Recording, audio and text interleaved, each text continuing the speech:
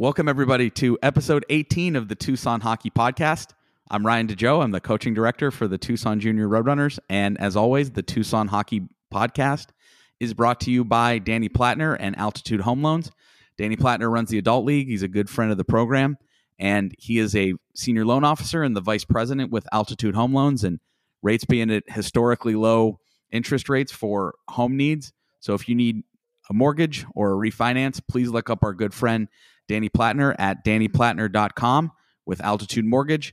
His phone number is 520-241-1428, and Altitude Home Loans is an equal housing lender. All right, joining us today on the podcast is the founder and CEO of 44 Vision Hockey, which we will talk about in depth. He's also a former NHLer and well-traveled professional hockey player, a former first-round pick. Rob Schremp joins us today on the podcast. Rob, thanks for joining us today. I appreciate you having me on. Thank you for the intro, and I'm excited to join you for a little conversation here today. Appreciate your time. No, I appreciate yours. And we were talking offline a couple of days ago, just talking about playing offense, and that's something I definitely wanted to talk about in conjunction with what you're doing now with 44 Vision Hockey. And just to set up the link here with Tucson Hockey, you got in touch with my brother and his company, Mudwater, which is a coffee alternative. They're not a formal sponsor. My brother didn't want to do that, but he was nice enough to buy the podcasting equipment we use. So that's a great donation. What a nice brother. That's pretty cool. Yeah, no. So he's helped us out. He sponsored some of the young teams we have over the years, and no, Mudwater is definitely taking it off and making it around the hockey circles, and it's a great coffee alternative. And I always like it because I was never a big coffee guy, but the Mudwater still it gives me a kick when I drink it, and I don't feel dry like I do after I drink coffee. So again, that's not a Mudwater plug, but it is my brother, so I guess I am kind of biased. Yeah. I'm super excited to try it. A good friend of mine, Chris Pukowski, actually mentioned it to me.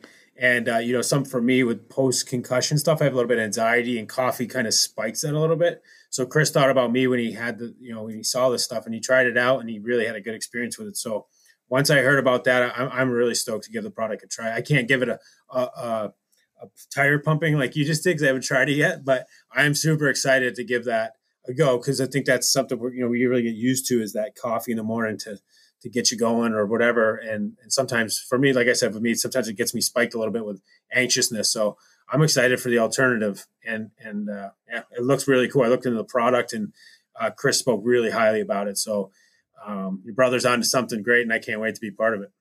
No, and I got to see it from the ground up. And my brother, he's a startup CEO. I mean, I used to see him drink pots of coffee all day. Yeah. So, yeah, I bet. Keep them going. Yeah. No. So first, let's talk about your newest venture, 44 Vision Hockey. It's kind of a different angle and a supplement for coaches in the hockey world. Talk a little bit about what it does, and maybe if you want a little bit about how it came about, or some of the things you thought about in finding this area to go into to be a supplement for individual offense and for individual players, but still within a team concept. Yes. So that, the way that works is, as a, former player and guy with experience through the game, what you do is you go in for the players on an individual basis and watch their game film and really help them understand the situations and situational awareness, hockey IQ, the kind of the why of why certain things work, or the how on how to execute them, what to look for, and that sort of thing. And essentially what that is it's a support system to those players on an individual level. And when even at the pro level, a coach has 20 plus players really to look after. It's hard for them to watch film and think of, Timmy, Tommy, Johnny, everybody on an individual basis is opportunities. You're more watching it as a coach is more, you're thinking about structure. You're thinking about, the forecheck or the neutral zone regroup, that sort of thing. It's not so much individualized. So this is somewhere where, with this platform, we get some really great coaches on the platform, a lot of great knowledge and experience to then take those individual players around the world, and you start to look after them and help them and support them in their game inside of the coach's systems. So wherever their opportunities might present themselves off the forecheck, it's like, this is how you execute the offensive piece of it. That's how I coach and show, Now that the puck's turned over, now it's on your stick. Here's the passing options, or here's what to look for. The little nitty gritty details of how to turn a defenseman, make their feet change the wrong way so then you can expose this area of the ice. And then walking them through and explaining the why of that. And really that's the individual piece, right? So it's really looking after that player and showing them these things, teaching them new things, and where it doesn't take away from what the coach is saying. And the 1-2-2, you got to be the left. If you're the 1-2-2 on the left side, you got to be on the left side and be that forechecker. That's not what we're taking away from. We're trying to say, now when you turn that puck over, here's here's how to go from there. And that's a little bit, I think, to touch a little bit on it, that's kind of a nuts and bolts of it. And we love the 1-2-2. That's what we run with our high school teams. That's a shout out to Coach Dan. No, but from my perspective as a coach, I think sometimes I do get bogged down in a little bit too much of defensive systems. And also there's a way to teach offense as a system. It's okay, we want to funnel wide. Here's how we want to attack as a line. But something that we talked about that you do is within that framework, you're diagnosing individual game film to really try and enhance the individual creativity part of offense. It's okay, like you were saying, here's the puck on your stick now, and let's probably freeze it here. Okay, here are the things running through your mind. And you, as someone who was a professional hockey player for a long time, you can talk about the specific and very unique individual aspects of trying to play offense. So run us through a little bit about maybe one of your examples or something you've done where you've gone through a film session with someone and talked about their specific individual creativity. Because you'll hear some coaches say, well, they kind of have the offensive flair or offensive skills or offensive mindset you can't teach. But someone like you found this, well, you really think you can teach things like this. So talk a little bit about your process when you're going through it with a player. Yeah, there's definitely information out there that explains the why things work and certain things.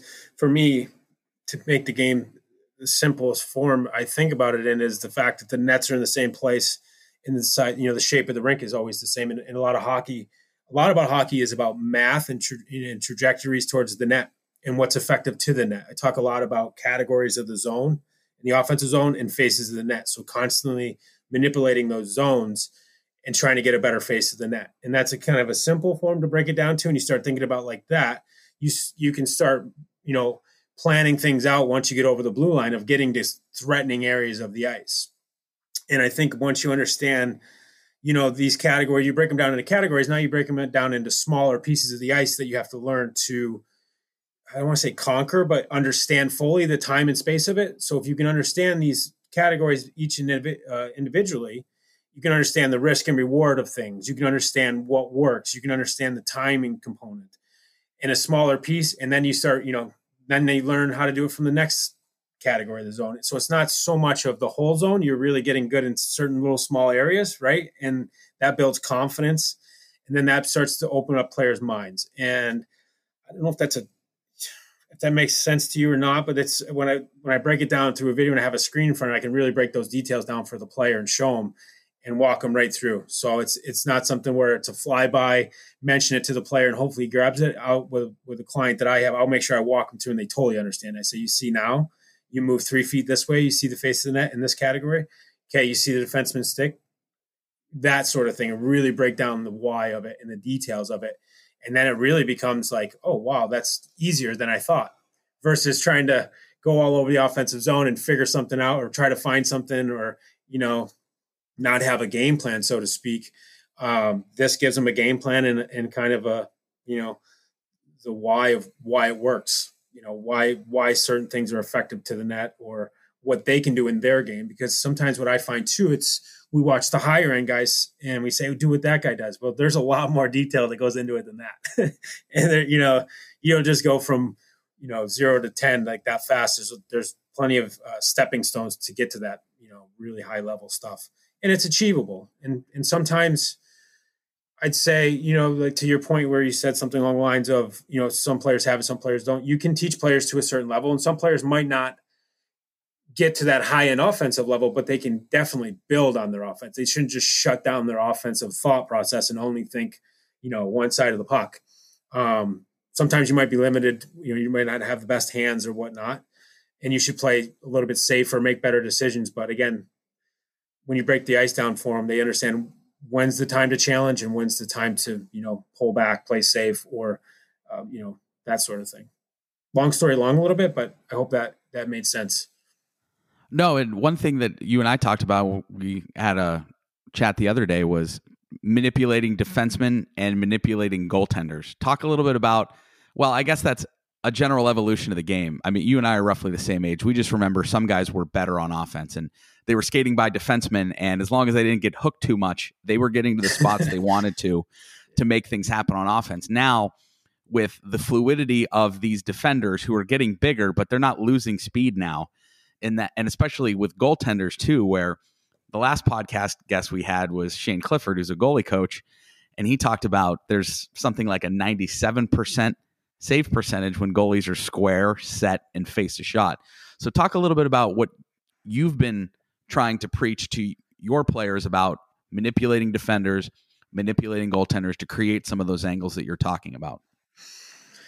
Yeah, so what I talk a lot about is understanding these spaces and these categories very fully. So what happens when you understand the space very well and the categories of the zone and the faces of the net theory is a defender now becomes a smaller problem for you. And you're thinking past that problem. Instead of him being, and I watched him, and I used this analogy before, but I watched this movie, Patch Adams, and there's a guy in there that uses this theory of when you stare at the fingers, you look at it, how many do you see? And the people keep looking at it and they see 4. When you look through the fingers or past the fingers, what happens is you start to see more solutions through this problem. It's not 4 fingers. You actually see more fingers and you see more solutions through the problem. So when you can understand the faces of the net theory and the categories of the zone thing, so what happens now, the defenders become less of a problem. You see more solutions to get what you want out of these situations. And that's better. That's a more confident feeling than when you stare at the problem, the defender, and you just see like, oh, I got to get rid of it. I panic. I don't want to turn it over. When you come into it with a different mindset of like, he's just a small spectacle, issue for you. I want to get this out of this situation. It changes your mindset, and then you start to manipulate those situations to get a better result out of it, so to speak. And that's something I try to work with the players on and make them understand that fully, so that now you have a control. And hockey's a lot of mental, and it's a lot of confidence, and it's a lot of when you have the puck, knowing what you can get out of a situation versus guessing. And when you're guessing, you're worried about turning over, you're worried about not executing, and instead of I'm going to bury this thing or I'm going to find the backdoor tap in. It's a much different mentality, right? So with the stat that you used is what we talked about, that making the goalie move.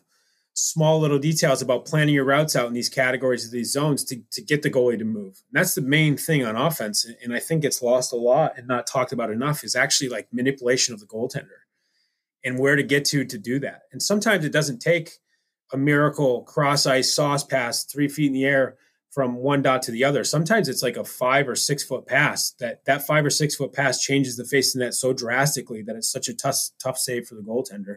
And that's a much easier pass as a player to make. And you can do that over and over again. So now if we start talking about line combinations, if me and another guy in the line understand that together, we start working together to help each other and get closer to each other. Instead of you're coming down the right side and I'm going to go all the way down the back door on the left side and try to drive the back post. I'm more trying to get over to you on the right side and be a 5 to 6 foot pass where, again, that pass gets to me and I have a grade A shot on net. And you start raising your percentages of execution. And I think it's in that, when you think about it in that light, it just makes it simpler and much more obtainable to be effective offensively.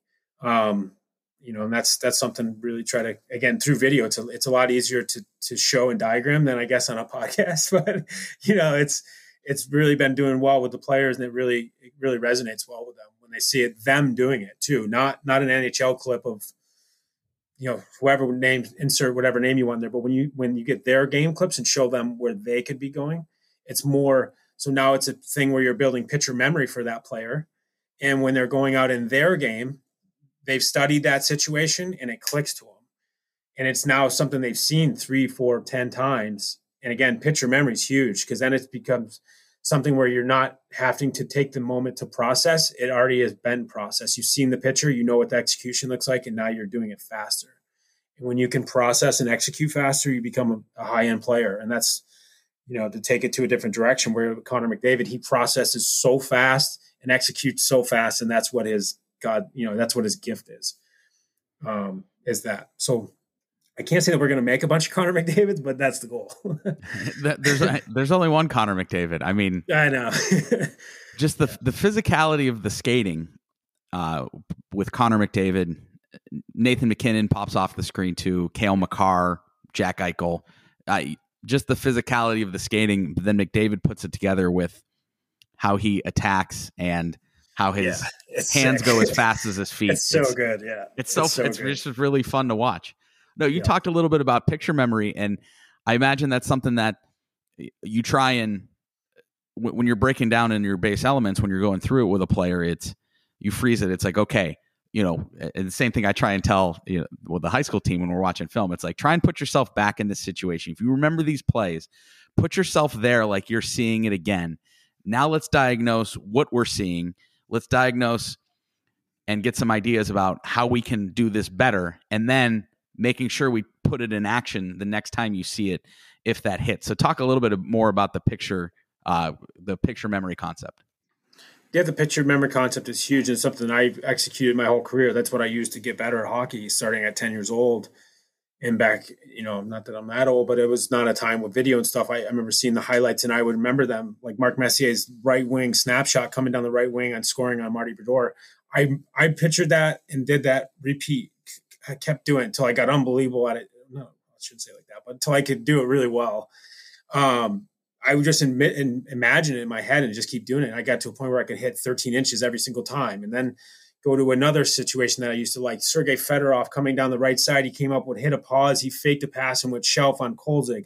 I just kept remembering that scenario, and I got to a point where I practiced that. So, that picture memory is something now in a game situation, same scenario. So if it's something we teach in the clip in the video, I also recommend we go, now you start practicing with a purpose. You go out on the ice the next time you're on the ice at practice, and you start imagining this situation. So imagine coming down the right wing, flying down the right wing, and you want to get to a better category of the zone. You fake like you're going to drive to the right, you turn to the left, and you get to the face-off dot, and you imagine the stick's going to be a problem, and you try to figure out, where would you shoot this puck? And use your imagination. There's not going to be anybody else out there on the ice, but you got to get good at it when there's nobody on the ice before you can be great at it when there's people on the ice. So that imagination piece of it is something I think is really important to try to help players see that. Not going out on the ice mindless in practice. When you're in practice and you have that ice time to get better, it's using picture memory and imagining these scenarios. And then again, then when they present themselves in a game, for me personally, that's when I got to a game. To be honest, it came easy. As soon as I came off the half wall, as soon as I got to a certain point, I already imagined that situation of ripping a clapper just outside the faceoff dot and going elbow down a million times. When it came to a game, that defenseman standing in front of me was not a problem. I saw past the problem, and it was now just about me executing.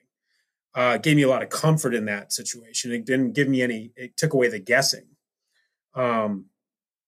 And that's something I think everybody can do. I can't say that everybody can perfect it per se, but it helps you get better as a hockey player. When you see these scenarios, use picture, use video, and then use picture imagination when you get on the ice to practice with a purpose. It's kind of that's the stepping stone. How do I get better at this? This is my recommendation. That's what worked for me personally. And a lot of people, when you hear them talking about it, that's how they practice. And it's with a purpose and recreating situations that are realistic. It's not so much, if I want you to get better at doing a half wall shot and walking off that lane, I'm not going to have you ripping clappers from the red line. You know what I mean? I'm going to have you come off the half wall on the right side and get good at that. So very specific stuff.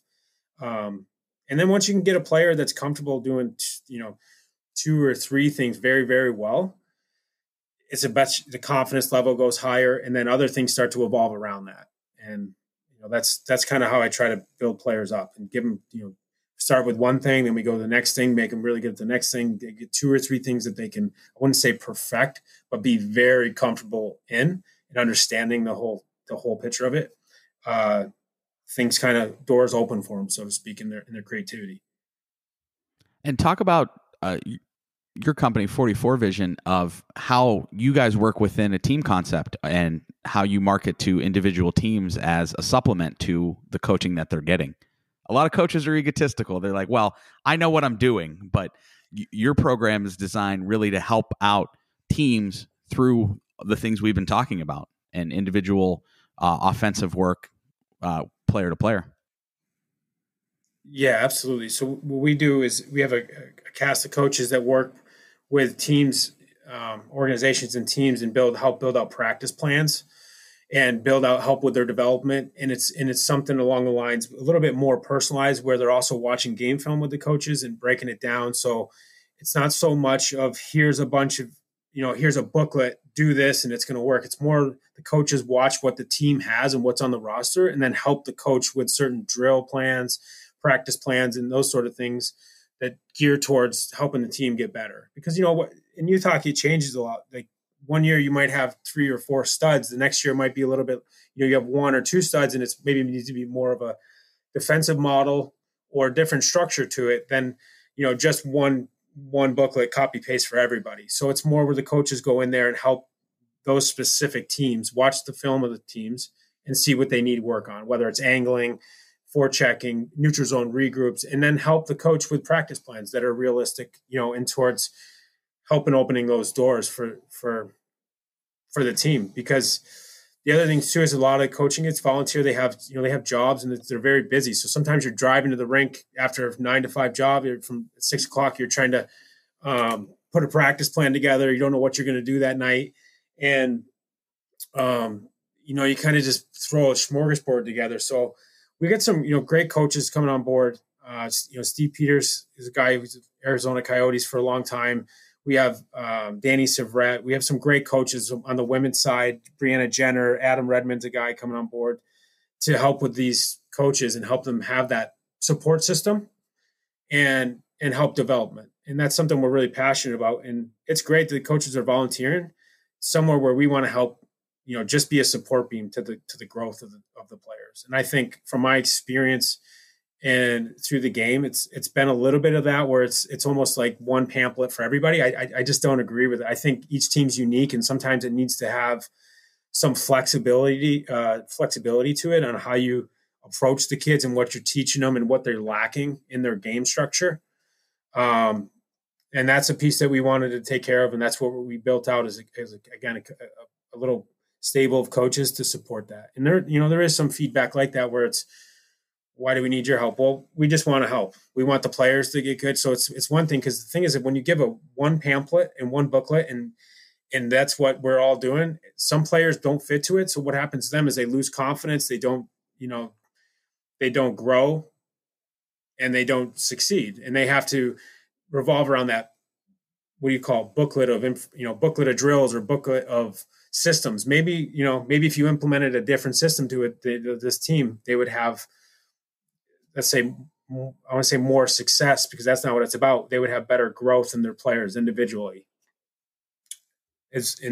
Hopefully that's a good snippet of it, but that's the idea of it. And that's what we're doing right now, is implementing that in with organizations who are, wanting that support for the coaching staff. And it's somewhere where I think the parents can also have some comfort knowing, that there's some great minds behind it and great people with really cool resumes that are there to help support the growth of their son or daughter. And I'm glad you mentioned your staff. And before we get into more of the details on the diversity of your staff and the talent of your staff, one of the players on your staff, former players, is Craig Cunningham, someone we know very well here in Tucson for the inaugural season of the Roadrunners and working with the Coyotes like he was doing. So talk to us about your relationship with Craig Cunningham.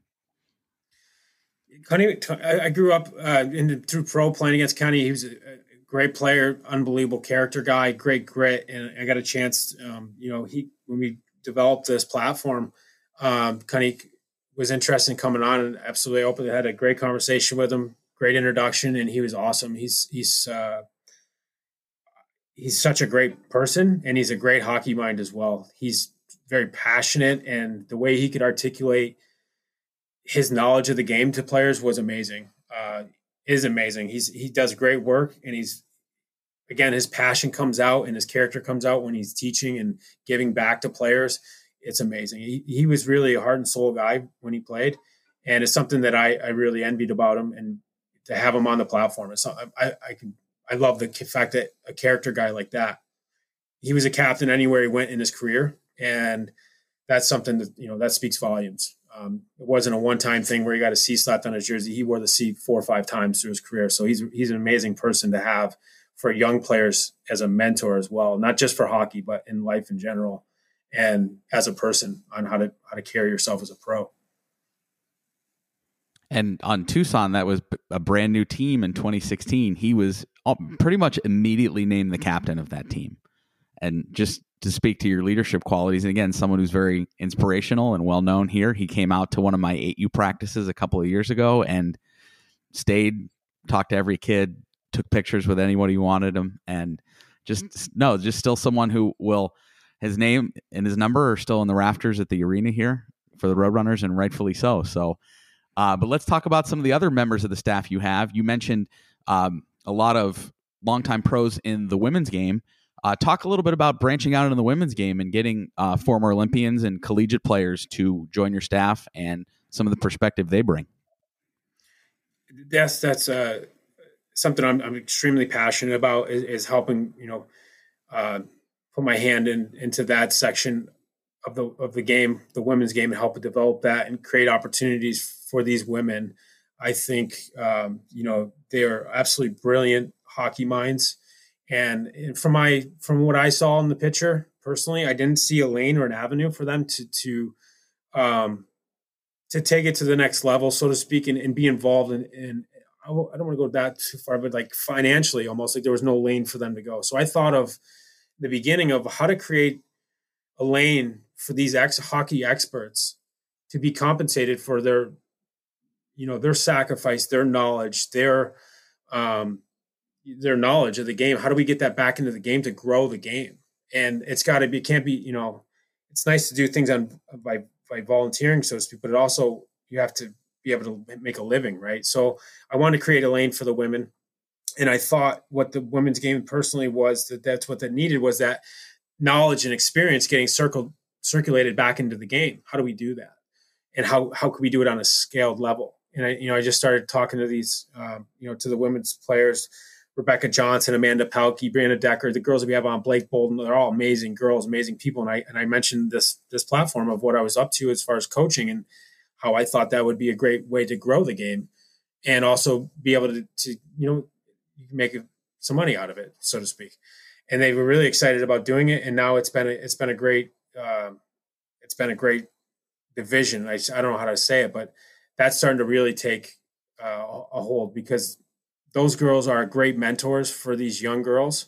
And now what we're starting to do is get 12, 13, 14-year-old girls some high-end knowledge from experienced players that are at the Olympic level, the top levels of the game, teaching your daughter and giving them great, like the knowledge is what's important. That's what the game needs, is growth, right? Like, I think from my point of view, when you look at the men's game, you see guys like Vinny LeCavalier, Marty St. Louis, like these high-end guys are coaching boys hockey, Pee-wee, Bantam hockey level.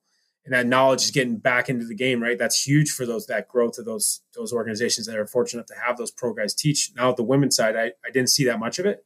And now that's what we're doing, and growing the game. I think when we get it, my vision of it personally is 5-10 years down the road, say we create 400, 500, 600 high-end level girls. You start talking about 2 pro leagues, not just 1.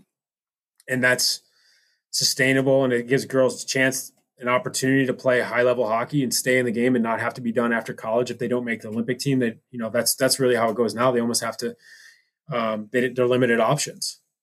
So we want to help develop that, and we have some awesome coaches. They're really great, not only people but hockey minds. They're brilliant, and they are experts in this space. So it's a huge resource to grow that game, and I'm passionate about it, and I hope we can, do big things in the women's game. That's a big piece for me. I wanted to open up opportunities for them and grow the game of hockey as a whole.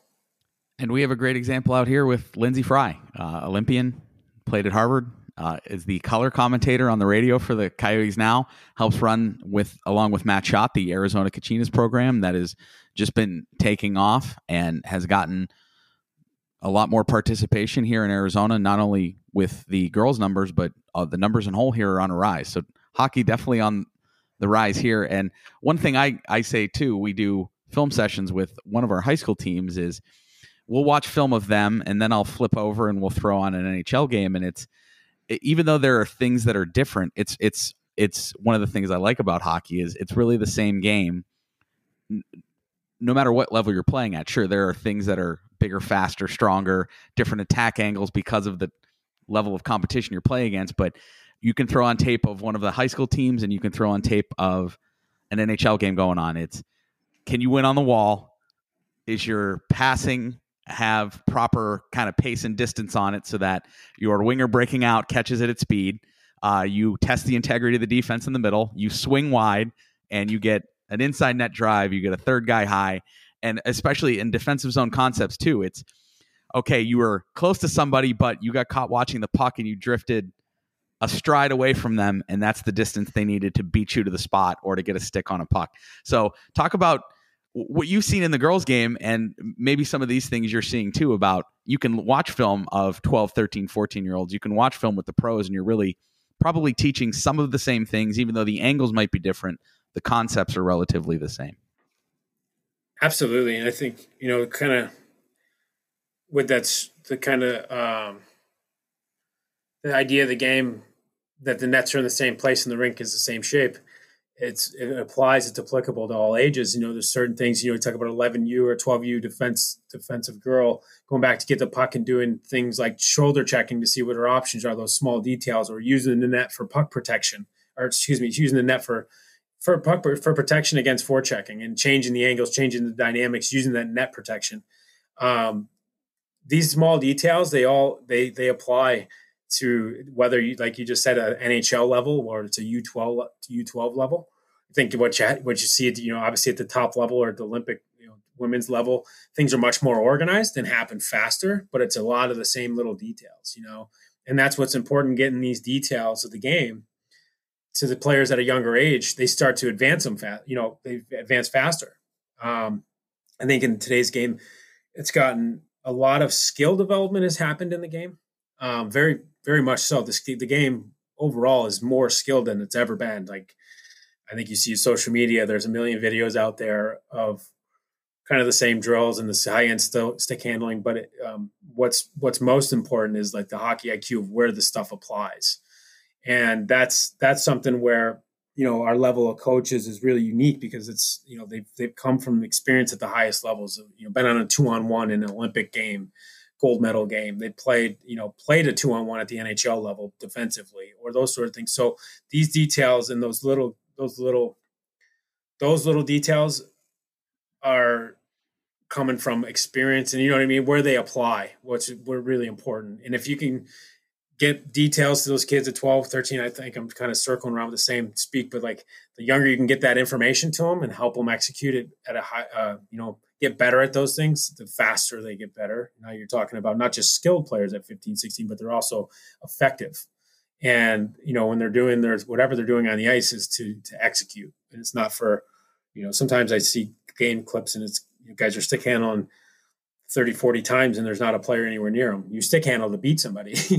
It's not to like show, Patrick Kane does a stick handle for show. He does it to beat a defender and execute a play. So, to watch different levels of hockey, it is exciting because like you said, it's a lot of the same. It's just different pace and a little tweak here and there of what the outcomes are. But, the details are a lot of the same. I can almost hear the eye rolls from my defensemen when you talk about using the net for puck protection, shoulder check, and specific things. And they're probably rolling their eyes because they hear that from me a lot. Even watching tape, when you talk about precise details, it's you need to be off this right side post when you get the D to D reversal. That way you can force the second forechecker to either follow you around the net or try and dive hard to the other side of the net, and you can come around the other side. It's, especially watching film, it's off a face-off. It's, you're here, you need to be here. And the distances don't seem very big, but it's one stride here or there. When you break down tape, it's, all right, let's watch the next two strides. So now we freeze it here. Now this defenseman is pushed a little further. This forechecker is pushed a little further for the wall. You pick your head up, you manipulate this guy into diving to the boards. It creates a lane up the middle. So just to hear, another high level coach and player like yourself talk about those things, and I think my kids are going to be like, oh no, we're going to hear it more now. Now that Coach Ryan heard it from Rob Trent talking about these things, we're going to hear it a lot more. Sorry, boys. That's the truth, though. It is, it changes a lot. You use net protection. I said it in the beginning. It's a lot about math and, and how to use certain angles and change angles. And certain angles are effective. Certain angles, the wrong angles, turn into pizzas and they turn into turnovers, and they put you in bad positions because the shape of the rink is the same. It's not going to move. The walls aren't going to move, and certain things will put you in trouble. And using the net to change the angles of the way guys can come at you is huge, and it's free. It's one thing to come up the ice and have to, juke a guy out and shimmy shake and use shoulder and backhand toe drag. That's hard to do. What's not hard to do is use the freebies. And I talk a lot about that, taking what's free. The net's going to be there and it's going to protect you always. So use it. And when you can manipulate forecheckers by using that, it's so effective. And you see the guys that do it very well, they're unbelievable. Like, you hear people talk about how easy the game is for them. It really is, because they shake that pressure off early and they have 4, 5, 6 seconds to make a tape-to-tape pass. Now, if you learn puck protection first, and you can't make a tape-to-tape pass from 10, 15 feet. So at least we taught you the net protection. Now we'll teach you how to pass tape-to-tape. But the thing is, you don't understand. So there's the two variables, using that protection, and now it's how do I make a tape-to-tape? How do I lead a player with a pass? So see how you break those things down. And I think, you break them down simple like that, you can start to build a player out, and it's much more obtainable.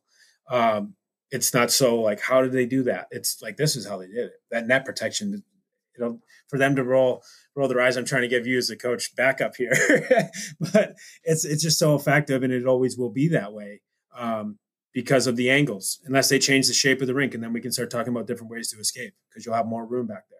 But as it sits now, it is that way, and like a strong side face-off, we're looking out towards the neutral zone. If you're looking from the crease out, the puck comes on the left side. If it comes out and you're that inside defenseman, if you go around that post, you just put yourself in a bad angle because that winger is going to come around the net and you're stuck on the side where the puck came from, right? Where if you come to the near side post and you give that close support, now the winger is going to chase you around the net. If he doesn't chase you around the net, he's got to go in front of the net. You can stop, and you have that window of 2 or 3 seconds to make a decision. Versus going around the post, you can wind up getting smoked. You're going to turn the puck over. It's going to stay in your zone for 30 seconds, and that sucks. Excuse my language. But, those certain things are effective, and they always will be. So it's just really about accepting them and kind of perfecting them. And sometimes learning those small things, perfecting them makes the game super simple. Watch a guy like Ryan Suter, how simple he makes the game with small details, simple first passes, shoulder checking, always having information, knowing where people are coming from. So he's never surprised by a forechecker. He almost has control of the forechecker every single time. And then making simple first passes. And I think go back a little bit further time, it's Chris Pronger, one of the best players, I think to ever do it back there. He created so much off of using the net for protection and making a good first pass. And I'd be really interested to see how many second assists that he got off of first passes from behind his own net, of using net protection and then simply stepping out and hitting the right guy at the right time and starting the playoff. And it's once you learn that too as a defenseman, you start to give your team comfort and predictability. And then the forwards can start taking routes where they know you're going to do, certain things, and they get in a certain area, they're going to get the puck, and then they can start pre-planning their routes and execution on getting out of the zone and attacking.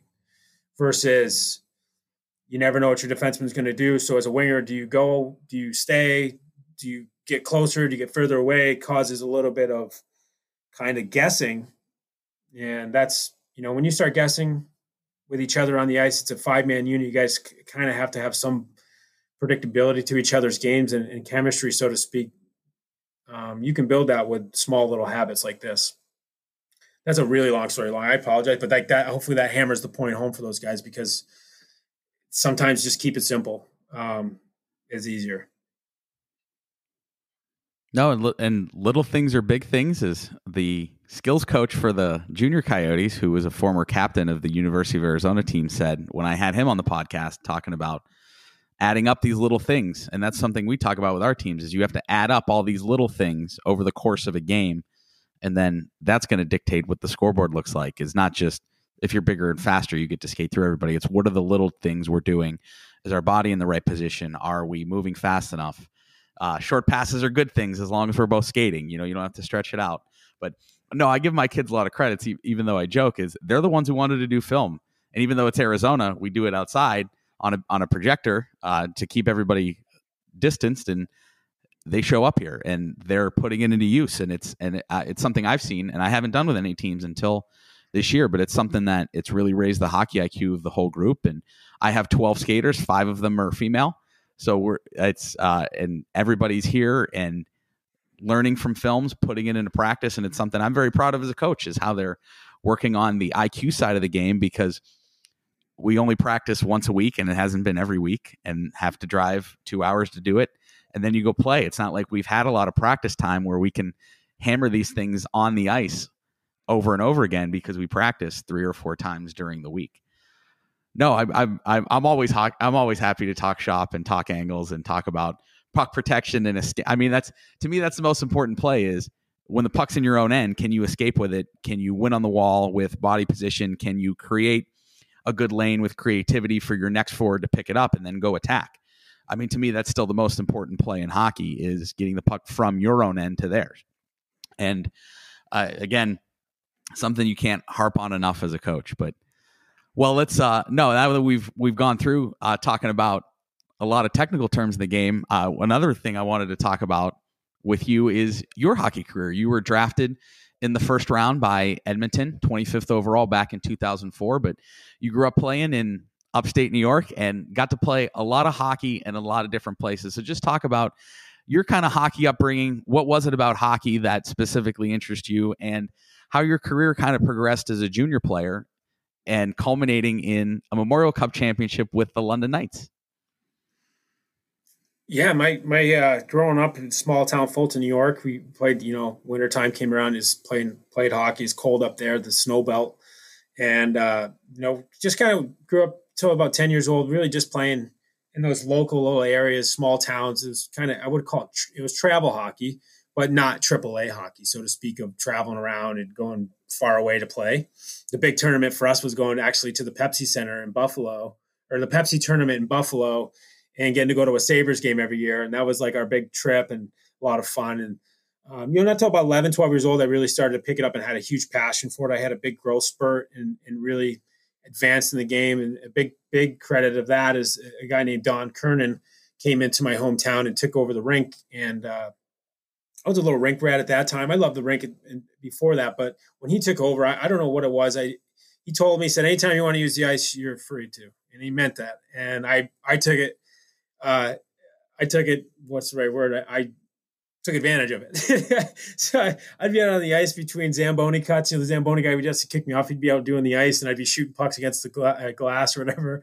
And, again, I just kind of advanced, and like 10, 11, 12 years old, got kind of on the radar a little bit. Got a chance to go play in the Pee Wee Trinity Quebec tournament. That was a huge thing, and really kind of opened my eyes to what kind of level I was at, I guess. I come from a small town kid. I didn't really know where I stood a lot. My name was on the radar. People were talking. We didn't know anything about hockey, really, to be honest with you. My dad played basketball and football, baseball, sort of thing. He never played hockey. So we didn't know the hockey world, so to speak. And then that Trinity Quebec really opened our eyes to, what other levels were out there. And that's when we started taking a little bit more serious. I stopped playing other sports at 12, and started playing summer hockey in Montreal. And a guy named Dave Harash. It was just a lot of fun. For me, it was a ton of fun. There was no pressure on it. I didn't have any expectations out of the game. I just absolutely loved hockey and loved going and scoring goals. I loved getting, I loved practicing. I loved getting better. I loved trying things. And, I started basically playing lacrosse on the ice with a hockey stick. And that was like a new category for me and a new challenge. And it seemed to, I'd be honest with you, even as a young kid, I was an entertainer. Even before I was any good at sports, I would be entertaining the family at the Christmas parties and stuff, and jumping around doing John Claude Van Damme splints from the top rope and that kind of thing. So, that kind of carried over into my hockey, and I started again playing lacrosse with a hockey stick, and then played Tier 2 junior in Syracuse. That was a huge thing for me, not having to leave home to get high level hockey. And then from there, I got drafted into Mississauga in the OHL. I got on the radar there. I was the first overall pick to Mississauga, and moved up to Canada. And it was, kind of from there, just making our way towards a pro career. It was awesome. I got a chance to play for Steve Ludzig in Mississauga. Then I got to move over to London, play with some amazing people, played for the Hunter brothers, which are really brilliant hockey people, and learned a lot about the game and learned, a lot about what it took to be a pro. And fortunate enough to be drafted in the first round of the Edmonton Oilers. That was an experience, and learned a lot there with their rich history. And the journey took off from there. Left at 15, and it just seemed like one big roller coaster ride through Western Canada, through, Europe, played in Latvia, met my wife there, married, and have a daughter now, Stella. So it's been a whirlwind since 15, but hockey's taught me so much about a lot of things, about life, about myself, about, seeing the game, even the game. So I get to learn the game from, the highest level, pretty much every league in the world, play the NHL, AHL, KHL, the Swedish Hockey League, Switzerland, Germany, and I got to see a lot of stuff. So the game's brought me a ton of things, and it's been a hell of a ride, and met some great people through the way. So I try to I can go on and on with stories. I try to make it short as possible for you, but I mean, it's been a whirlwind since 15, and it's been really cool. Met some great people and had some great experiences. And, now that I get to be in this role of kind of passing on that experience and knowledge to other players and opening what I experienced to them and helping them through their journeys, it's been a really cool full circle thing.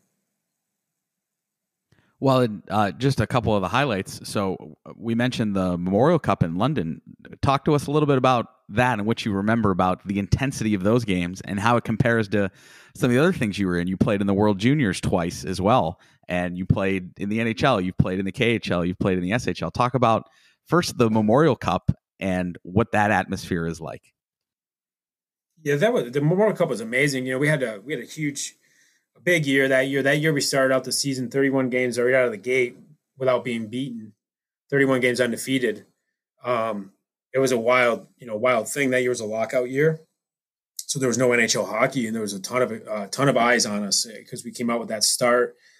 Being in the OHL, Canadian hockey market is huge, and people started to gravitate towards it. We started noticing we got 10, 11, 12 games into that winning streak, and we were selling out buildings on the road that usually didn't have a ton of fans at their home games. So then it got to the point of, towards the end of the year, come Memorial Cup time, Sidney Crosby's team got really hot, and they were on fire as well. And he was such a phenom. There was a lot of great energy around that. A lot of talk about the London Knights and talking about Sidney Crosby and can Crosby take down the Knights and can the Knights handle Crosby? And it was almost pre-set up. We hadn't even gotten to the tournament yet, and it was already kind of seen a lot of media and stuff on it. So being at that young age too, and being in the media stuff, it's cool, right? Like, come from a small town of 10, 15,000 people, Fulton, New York. And now we're talking about being in national newspapers and doing interviews and doing all this stuff. And it was really cool. It was a lot of emotions, a lot of cool things. And then it came to the tournament time, and it was pressure cooker. We played them the first game of the tournament, and Crosby came out in the first 10 minutes and did 3 unbelievable plays. And I'll never forget it. I was like, holy crap. Like, all 3 of the plays, nobody was wrong on our team in the sense of like missed coverage or, you know what I mean? Like, he just did 3 unbelievable things that nobody could defend. And we were a confident team. It didn't shake us per se. We just kind of were like, okay. And from the 10-minute mark in the first period, they didn't get a shot on net until 5 minutes left in the second period. We put our boots back on. We crawled back into the game, tied it up 3-3, and we ended up winning in overtime. And then from there, that moment kind of let us, we were speaking from my experience, we knew we were going to win because they got up on us. No other team had done that, really come out and put us on our heels and put us down 3-0 the whole year. And they did it, and they had a pretty mountain of a team, and we came back. So it gave us a lot of confidence. And then, the final game of the tournament, Dale Hunter, such a competitor, put a checking line on Sidney, and Sidney didn't get 3 feet of ice the whole game, and we shut him down completely. I don't know if he even got, maybe he had a shot or 2 on net, and we won 4-0, and we got to do it in London, home hosted the Memorial Cup and then won the Memorial Cup. And the other thing that was great about it too is we went through the front door, right? Like, so when you host the Memorial Cup, you get an automatic bid into the tournament. And some teams lose first round playoffs and they get like a month and a half off and get the rest and get ready for, a round robin tournament, so to speak. And it's a pressure cooker like that with the Memorial Cup. If you have a bad week and a half, you had a great season, you can have a bad week and a half and come out with nothing, right? So to do it at home, go through the front door, and then be able to celebrate with a city that's amazing for hockey, great fans. It was such an electric feeling. And 3 days after the championship, we had a parade of like 80,000 people downtown London. I mean, we're 18-year-old kids, and we're getting this kind of it was just so surreal. It was unbelievable. And when you win championships together, you're a brotherhood for life. And it's even going through my pro career, guys are like, cut the cord, Shrimpy. Like, you're not in London anymore. It's like, I'll never cut the cord. I'll never forget those times. And I'll always wish I was back there and with that same group of guys. It'll never go away. So, I mean, it was amazing to do it. And it was, the year before we fell short, we lost in the Western Conference Finals. So it went from that year being really disappointed to seeing what it took to execute and actually follow through with a good team and win. It was such a great lesson. Personally, and for us as young men starting our careers, to learn what it took to win was something special. And great group of guys. And we did it with Corey Perry, David Boll, and Brandon Pruss, Danny Syvret. Like, there were some great players. Danny Fritz, you go down the list. There were some really great hockey players. Dan Girardi. We had a great cast of players, and man, it was a lot of fun. And around that same time, you got to wear the red, white, and blue and play in the World Juniors twice. Talk about that experience and what it felt like to put on the Team USA sweater and go out and play for your country. It's truly an honor, and it's amazing because it's something where there's some anxiousness to it as well, because you got to get picked for the team, and something where everybody's off playing in their own.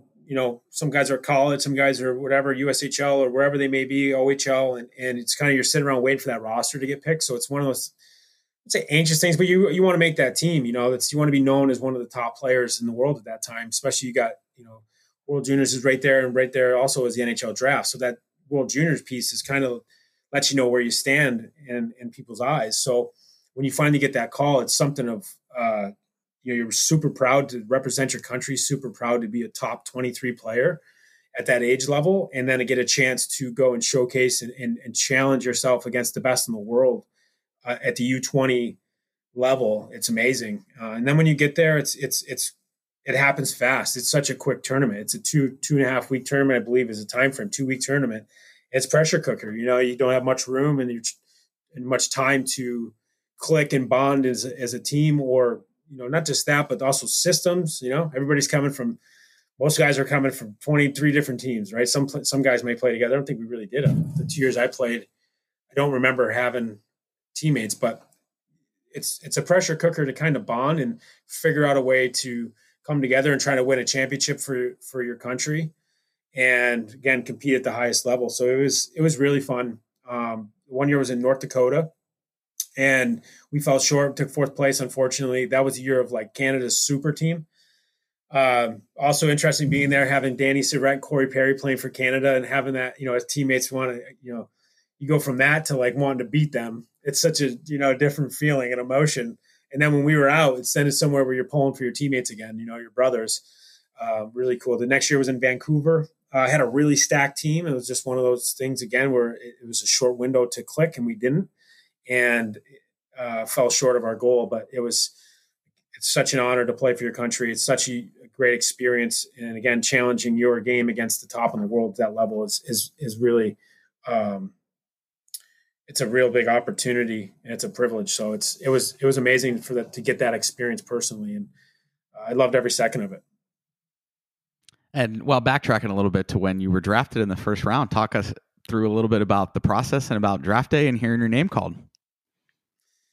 Yeah, that's, it's a stressful time. It really is. You don't know where you're going to go. There's all this excitement around it. You've been, for me personally, it started at about 13, 14. You start dreaming of that. And then the day comes and it's so surreal and a lot going on. And you're having all these meetings with high-end NHL people and sitting in rooms with legends of the game, getting interviewed to see if you're going to be their pick. And it's a lot, it's a lot. So the draft day was exciting and a lot of emotions. And then, sitting there and waiting for your name to get picked and see where you're going to go. It's pretty cool. It's a lot of energy and having your family be there, who's been there through the whole process. And our draft was in North Carolina. And actually our family had 125 people came down, friends and family came down to support me and be in the stands. We had a whole section. It was wild. So when I got picked, I got a pretty big ovation. It wasn't a Carolina pick, and it was a pretty loud ovation when I got picked by Edmonton. So we had a great time, and a lot of those people were along the road the whole way and supported me coming to my games as a youth player and as a junior player. So to have that day and kind of it makes you feel like in reality you didn't make it yet, but it has that feeling of I made it. It's happened. I got drafted. It's surreal, and it's kind of a payoff for everybody that made sacrifices to help you get there. So it's really a special day. And on the flip side of it, for guys that don't get drafted, it's like I just said, I thought I made it. It isn't. It just started. So if you're not drafted, it's still, it's something of not like my career's over, I'm never going to make it. There's plenty of guys that dig in, and there's plenty of opportunity to stay the course and make it later on. There's late bloomers. It's not do or die. And also I'll just say from my experience, when you get drafted, it just started. But I didn't say that I let off the gas pedal, but again, it's more that day is time for you to put your work boots on, and you're going to have a mountain to climb to make that team. And, there's more ahead of you to achieve and to get better. So yeah, it was a wild ride, to put it in a frame. No, and one of the podcast guests I had was Zbynek McCulloch, who I coached against. I was coaching a 10U team that was playing against his son's team, and he was nice enough to come on the podcast. He's still in the Phoenix area. And I talked to him because the NHL draft was going on. His brother Milan was the 6th overall pick. He went undrafted. They both played almost 800 games. So it just goes to show you there's different paths. For some, it's you get drafted, some you don't, but you keep working and you keep showing out and showing your game, and you can make it. And we could spend hours talking about different moments like that. Your AHL debut, the NHL debut, playing in different leagues in Europe. But I would be remiss, because something you are famous for are YouTube clips of you, like you said, entertaining and playing lacrosse on the ice. So talk a little bit about, and I would say the most famous ones, at least the one I know the best, is basically you pulling the puck on a string and playing lacrosse and doing a couple spins and scoring on professional goalies at the AHL level and at various levels of hockey. Talk a little bit about how that came about and how you would practice that and do different things to maybe work on that, or what was the idea in your mind about trying to make that happen? All right, we had some audio difficulties there a little bit, but we were talking about your YouTube video where you have the puck on the string and you're playing lacrosse with it against professional goalies. Talk about, you said earlier you're an entertainer, but talk about how that came about and something that you started to use as something that, hey, this could potentially work now that the game is shifting into having shootouts be something that's used to decide points. Honestly, for me, it was something, two parts to that. It was, part of it was about trajectory and actually thinking about it in a scenario of, if you pick the puck up off the ice and launch it from off the ice, the trajectory on the net changes. So playing the cross, that's the game, right? You're shooting from above, you're shooting from your shoulder or even from your waist if you're side arming it or that sort of thing. So it's kind of like, that's interesting to me. And then starting to cradle with it like a lacrosse stick, it just became, when I did it and pulled it off, a lot of people were like, what was that? And I saw the reaction, right? And then you get the reaction from that. And that's I don't want to know what the right word is for it, but you love the reaction. So then it's something of two pieces of it. One is effective. And you talk to goalies when you do it on goalies, they don't know where the puck's going to go. They don't know what's going to happen. It's coming from a total release. They can check the angle when a puck is shot from the ice. They can track it. But when you got it on your hip or on your waist area and you're launching it from there, it's a wholly different trajectory, right? So it's actually, it's effective, and it's a totally different thought process in changing the plane of the shot. And at that time it wasn't really well received. It wasn't really well received. But I just thought about it in a different light. And for me, it was two parts of it. It was one, I didn't really do it in the game that much because it was, again, kind of frowned upon. It was more showboat. And if you messed it up, you could find yourself on the bench pretty quick. So I left it in the bag for more entertaining time, all-star games and those sort of things in the right time to do it, right place. But, in my opinion of it, it's, we've seen it now a lot. They call it the Sveshnikov. It's, Mike Legg did it back for Michigan back in the early 90s. And that was really for me, it was the one who opened my eyes to it. My cousin Chris showed it to me and showed me that highlight. But for me, the break it down, it's actually so effective because it's, how else can you score from behind the net? It's pretty tough. You can bank it off them. But if say you try to bank it off the goalie and he miss him and it starts to break out the other way, it's not a great play. Where you pick it up and you change the trajectory of it and stuff it in, as long as it stays on the crossbar, it's a good goal. There's not many other ways to score from behind the net than to do that. And so for me back then, it was two parts of it. It was doing something different and trying to be creative to score goals on goalies. And then that reaction of getting the entertainment value of it. I loved it. And I love doing things different and having people be excited by the things that I did. I think we all crave that. As athletes or in anything you really do, but especially athletes, because you're performing and you're entertaining people. And the way the game is in North America, at least, people sit in their seats and then a player does something special and everybody gets excited for that, whether it's a highlight goal or whether, it's a scrap, people cheering for you. That's something we crave. So, I understood that young and I always wanted to be the best and I wanted to entertain people. I wanted to be Michael Jordan. He's a big influence in me and watching him dunk from the foul line and with his tongue out and dunk it. He got 2 points. He entertained everybody and it was different than everybody.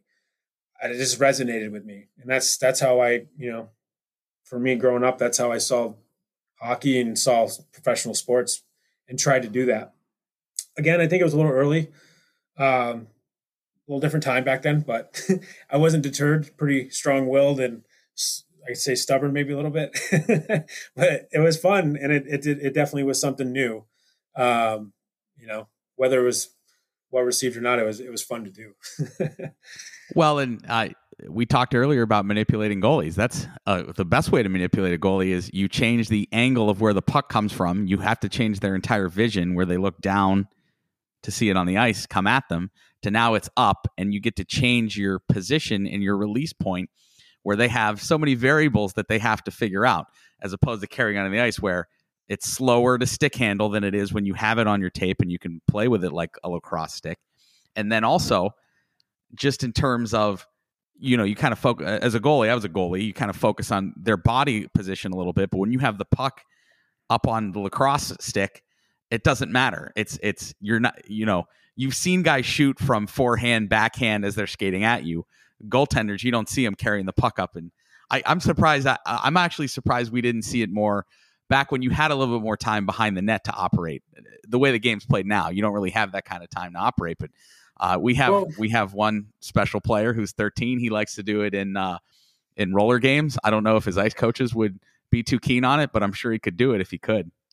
That's the thing, you break it down, and I don't like that part of the game of suppression of advancement and creativity. The game now is everybody's so good with their stick and their feet. It's so tough. So if you take an element of now using the air, you bring a whole other element to the game.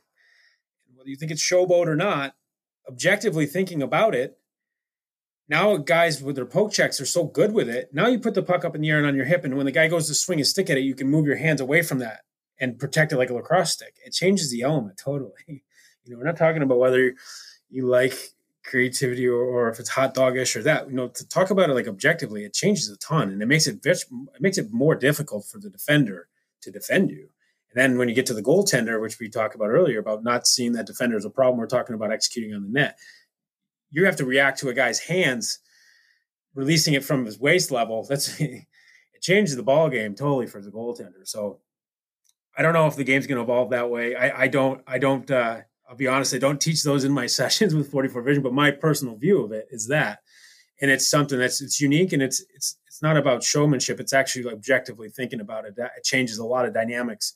It changes opportunity for the offensive player, and it takes away some of the stuff from the defensive player as far as advantages. And when we go behind the net, it takes advantages of the defending team as well. The goaltender not being able to be settled and be relaxed. He's now got to worry about someone stuffing it in from behind the net. Defensemen coming to poke check. If they poke check, you keep it on the ice, they can just pin it or whack it against the wall. You put it up on your stick. They now have to hit your stick perfect to get it off your hands, right? Or slash your hands, which is a penalty. So there's some positives out of it. It's a different dynamic. I'd like to see it personally because I think of it that way. It's not just about showmanship. It's actually like it changes a lot of things for both the defenseman and for the goaltender if you could do that as a player and do it effectively. I'm not saying you get to come down and do it 20 times and it works out one time. If you get to a place where you practice it as a player and you can come down one-on-one on a defenseman, flip it up on your blade and have it like a lacrosse stick and manipulate that play, again, perfecting that like you perfect net protection. And then I don't see why not you don't implement it into your game. And the reason for not implementing it into your game shouldn't be about opinions. It should be about effectiveness. It's about results. Results. That's what's important. To me, it's the flip side of the coin for what like Dominik Hasek used to do. You don't see it. He does crazy stuff, but it's like, oh, he's flopping around. And well, you didn't hear it as much, but you hear it when players try the lacrosse move. But it's, goalies stop 90 to 95% of the stuff. They're hard to beat. You have to get creative. And just like Dominik Hasek used to, he'd throw his body around, he'd flop around, but he'd try and find a way to get something on the puck to make sure it didn't go in. Just like you guys are trying to figure out a way. And especially you with the lacrosse moves, and we've seen it, is just trying to figure a way to get a puck by these guys who are so good at net. Any advantage you can get, and it's on you as a player offensively to practice those things and get better at them. And then bring it. It's just like anything. Your shootout moves. You got a certain move. If you don't practice it and you're not good at it, you're not going to chuck it into a game. Sure. Sauce passing. If you're throwing flailing ducks all over the place in practice, you probably shouldn't do it in the game. Keep it, then you should keep the pass on the ice and make it hard. But, if you can dial it in and you can work on your sauce pass and make a 8-foot sauce pass 3 feet off the ice, land it flat on a guy going back door, you can do it successfully and execute. Why, it's again on you to get better at it and dial that in. But it's about results at the end of the day. No, I have to laugh. I tell my kids, never watch me play like pickup hockey when we do it with the coaches or men's league, because I'm not happy until I can try a 150-foot backhand sauce pass. Well, I was washed up my entire career. I would joke the only draft I had to worry about at 18 is if World War III broke out. So, oh yeah, no, those are just things that were fun to me. But no, I mean, I really appreciate your time today, and we've covered a lot of ground. And boy, there's still a lot more we could have covered as well. But I try and end a lot of the podcasts with talking about youth hockey, since we're geared toward youth hockey. Talk to us about a good youth hockey memory that sticks out in your mind when I ask you the question about, what's something that you remember now, even to this day, very vividly when you were playing hockey as a young man. My first AAA team, the Syracuse Elite Junior Crunch, I played with a bunch of great kids. We were all kids at that time, great guys, still buddies to this time. And it was the first time we played AAA. We played 100 games that season.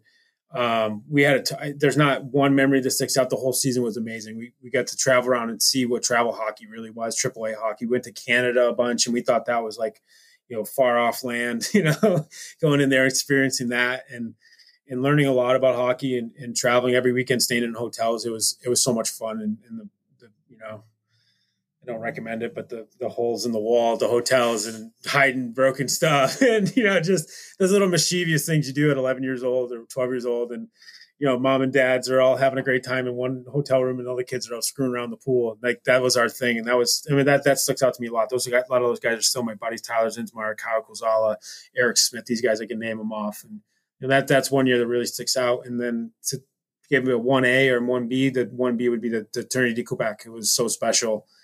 Going up to Quebec City, and it just was it's a festival. They have the Bonhommes up there, the Carnival's going at the same time. The city's in a celebration mode, and then there's this wicked Pee Wee tournament going on with you're playing in the Colisée with 12,000 people as a 12-year-old watching you play hockey. It was awesome. It was so cool and great experience. So those two things were my childhood memories that stick out and really, think back and fondly about.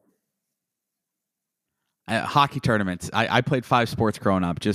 I liked hockey the most, and just hockey tournaments and the bond you get with the team and the parents get it. It is really unique in sports, and that's something that anytime I ask a question, it usually revolves around something like that. And it's no matter what level you played at, you go play in tournaments with your buddies, and you play hallway soccer, and you shoot around, and the hotel staff chases you down, and the parents are all having fun. It's the same everywhere, from Maine to San Diego and all the way through Canada and all the way through the hockey playing world. And that's why we always say that, hockey's a sport that every kid should be able to play everywhere. And just for those kind of memories and that type of camaraderie. Well, Rob Schremp, thank you so much for taking the time today to come on the podcast to talk about X's and O's and what you're doing. And we'll shout out your company. It's 44visionhockey.com. And Rob Schremp is the CEO and founder of 44visionhockey.com. Coach, thank you so much again for joining us today. Thanks for having me. Good luck in the season, and I look forward to talking again in the future. Thanks a lot. I appreciate it, and we'll stay in touch. Hopefully, maybe we'll do this again, and we'll talk some more. We'll have some more detailed conversations about the game and about angles and about attack areas and things like that, because I love talking about that. But we'll wrap it up for now on episode 18. Rob Schremp again was our guest. And as always, the Tucson Hockey Podcast is brought to you by Danny Plattner and Altitude Home Loans, and they are an equal housing lender. All right. We will see you all next time.